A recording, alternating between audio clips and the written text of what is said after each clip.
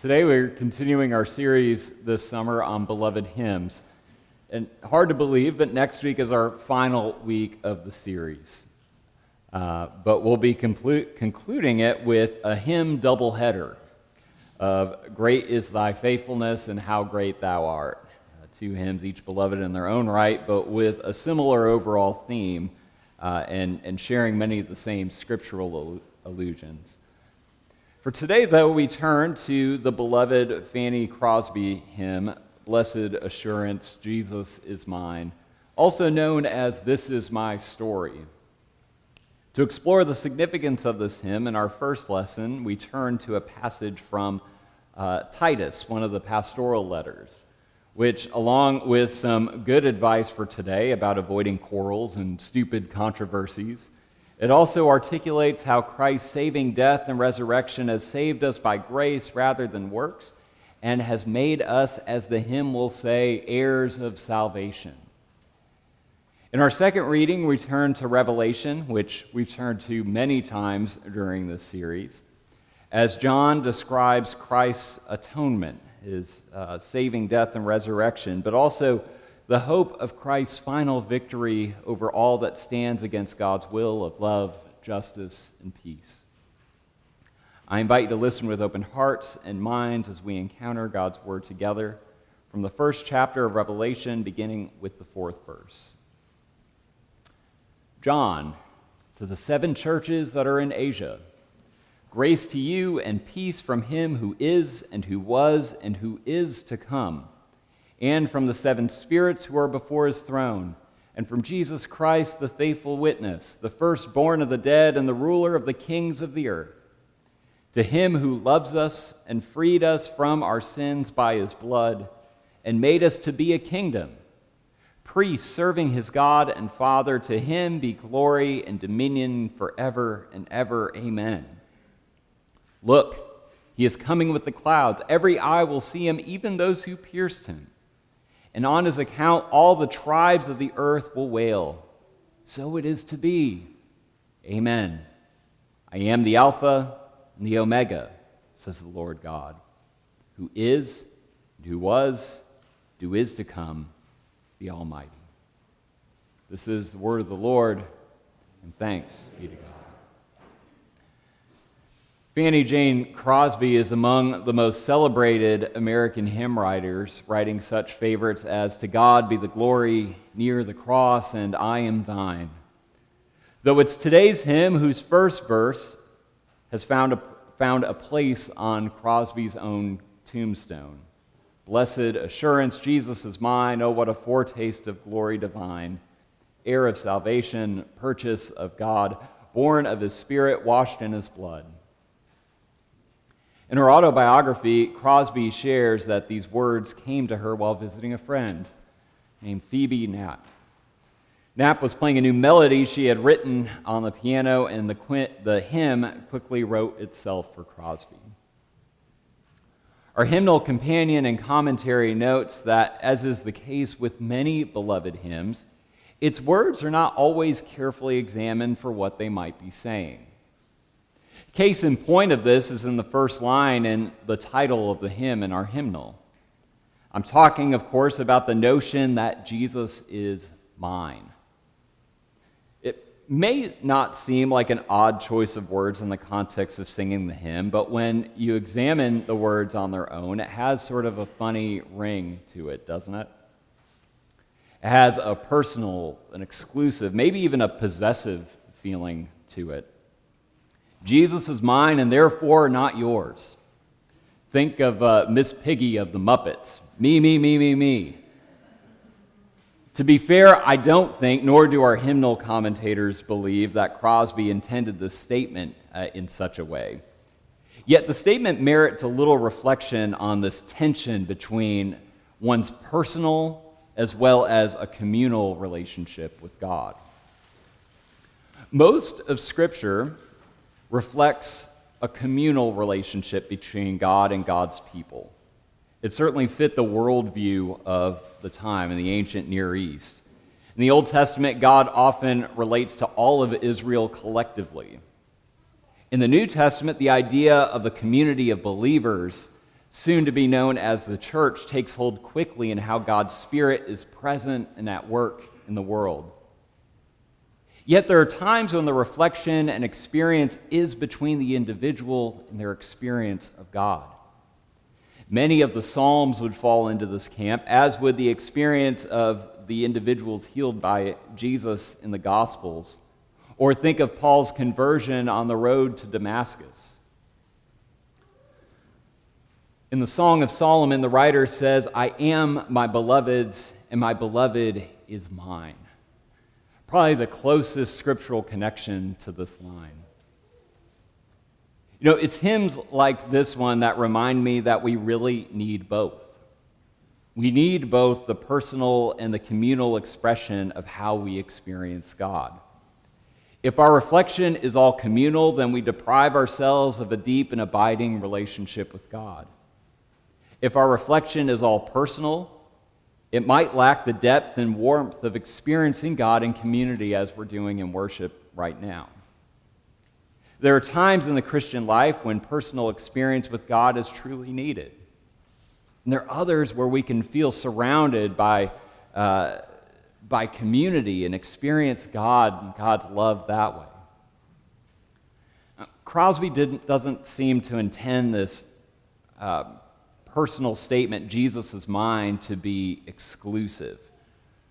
Rather, I think she seems to be reflecting that Jesus is mine is her own joyful experience of this blessed assurance of life eternal with God.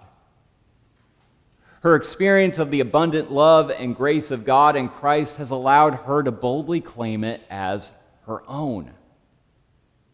It doesn't mean that it's just her own or only her own. Rather, she has been able to claim the all-encompassing love of Christ as her own. And it's clear that her personal experience of the living God has become all of ours through this hymn that has lived on long after her death. Our scripture lessons are among many that inspire her reflection here. Our first reading says that through Christ we have been made heirs to the hope of eternal life, or as her hymn will say it, heirs of salvation. Both lessons also relate to a big theme of Crosby's reflection, atonement, which is really a fancy theological term to describe how we receive God's grace and mercy through Christ. Now, I'll be honest with you, I'm not crazy about some of the atonement language Crosby uses here, such as being purchased of God or washed in the blood of Christ. Yet, as our readings tell us, they are among the scriptural images of what Christ accomplished for us through his crucifixion and resurrection. It's important to note, as Presbyterians, we acknowledge the myriad ways Scripture attributes Christ's death on the cross. From a ransom for sin, to reconciliation with God, to simply God's love poured out and magnified. We realize that none of these images can fully capture the wonder and mystery of this act of God's love for us in Jesus. In a similar way, Crosby's hymn seems to weave together several of these images rather than use a singular one to illustrate the wondrous love of God magnified through Christ's death and resurrection. Now, the hymn is probably best known for its refrain. This is my story, this is my song, praising my Savior all the day long.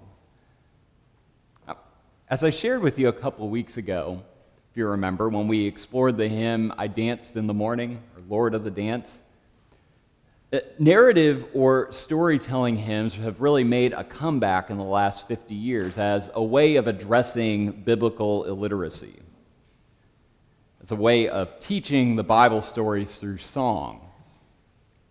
What's interesting is that our hymn today, with its most memorable refrain, "This is my story," does not actually tell a story, at least not in the traditional rendering of the word.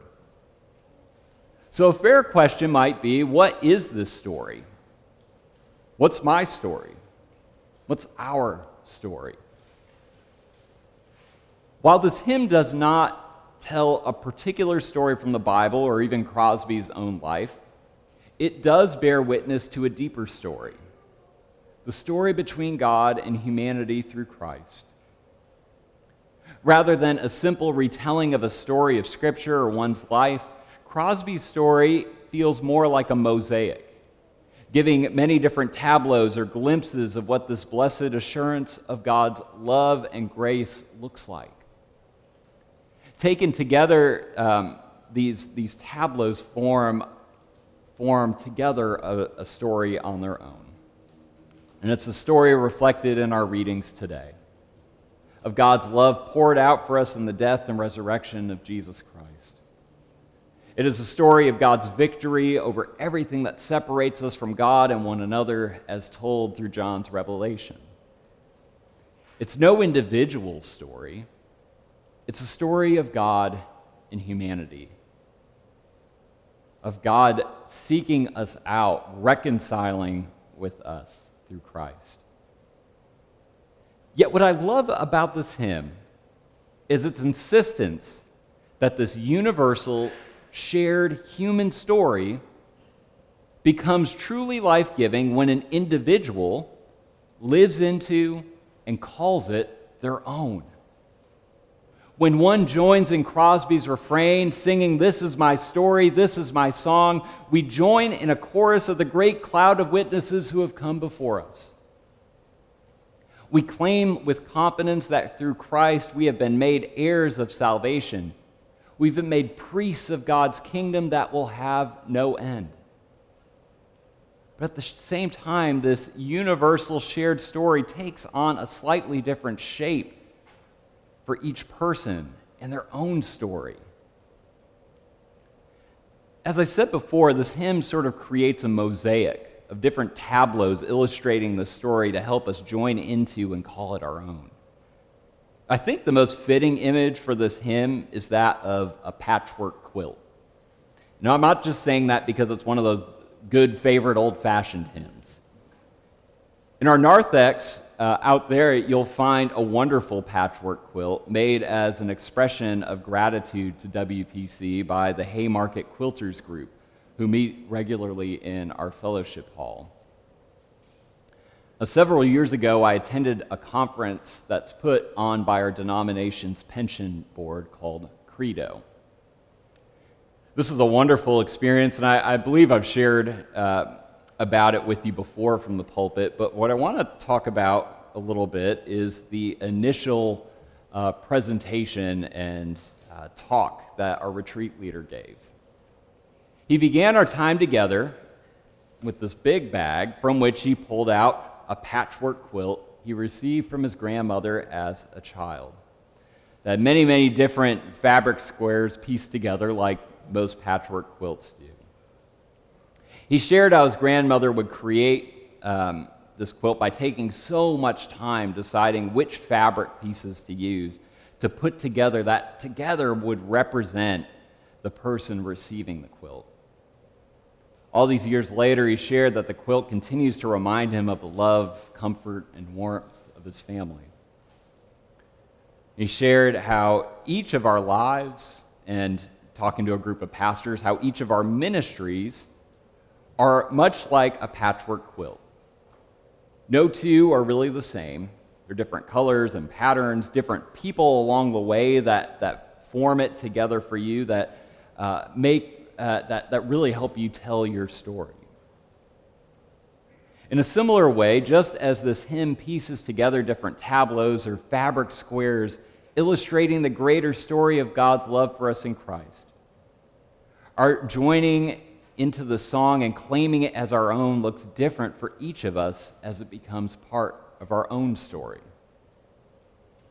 But at the same time, as we join into Crosby's beloved refrain, claiming the story as our own, we're reminded that through God's love for us in Christ, we also have been woven together into a great patchwork quilt that we understand as the kingdom and reign of God, of which we have been named as heirs, as priests of this reign that will have no end.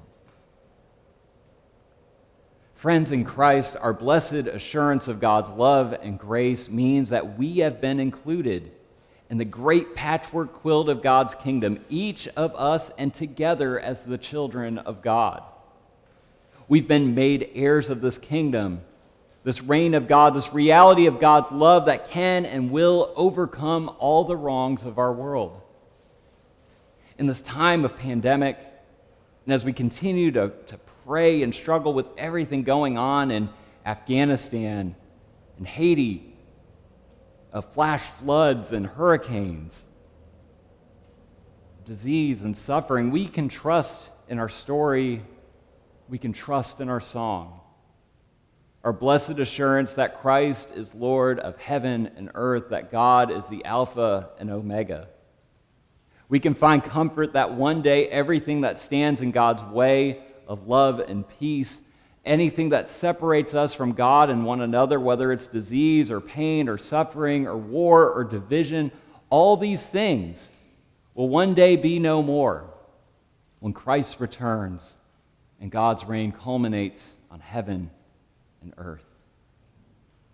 Friends, this is my story. This is your story. This is our story. May we boldly sing and proclaim it as our own, as our story and song that others too might join in, claim these promises as their own, and find themselves wrapped into the warmth and love of God, experienced personally but also together in community. May it be so, friends. Amen.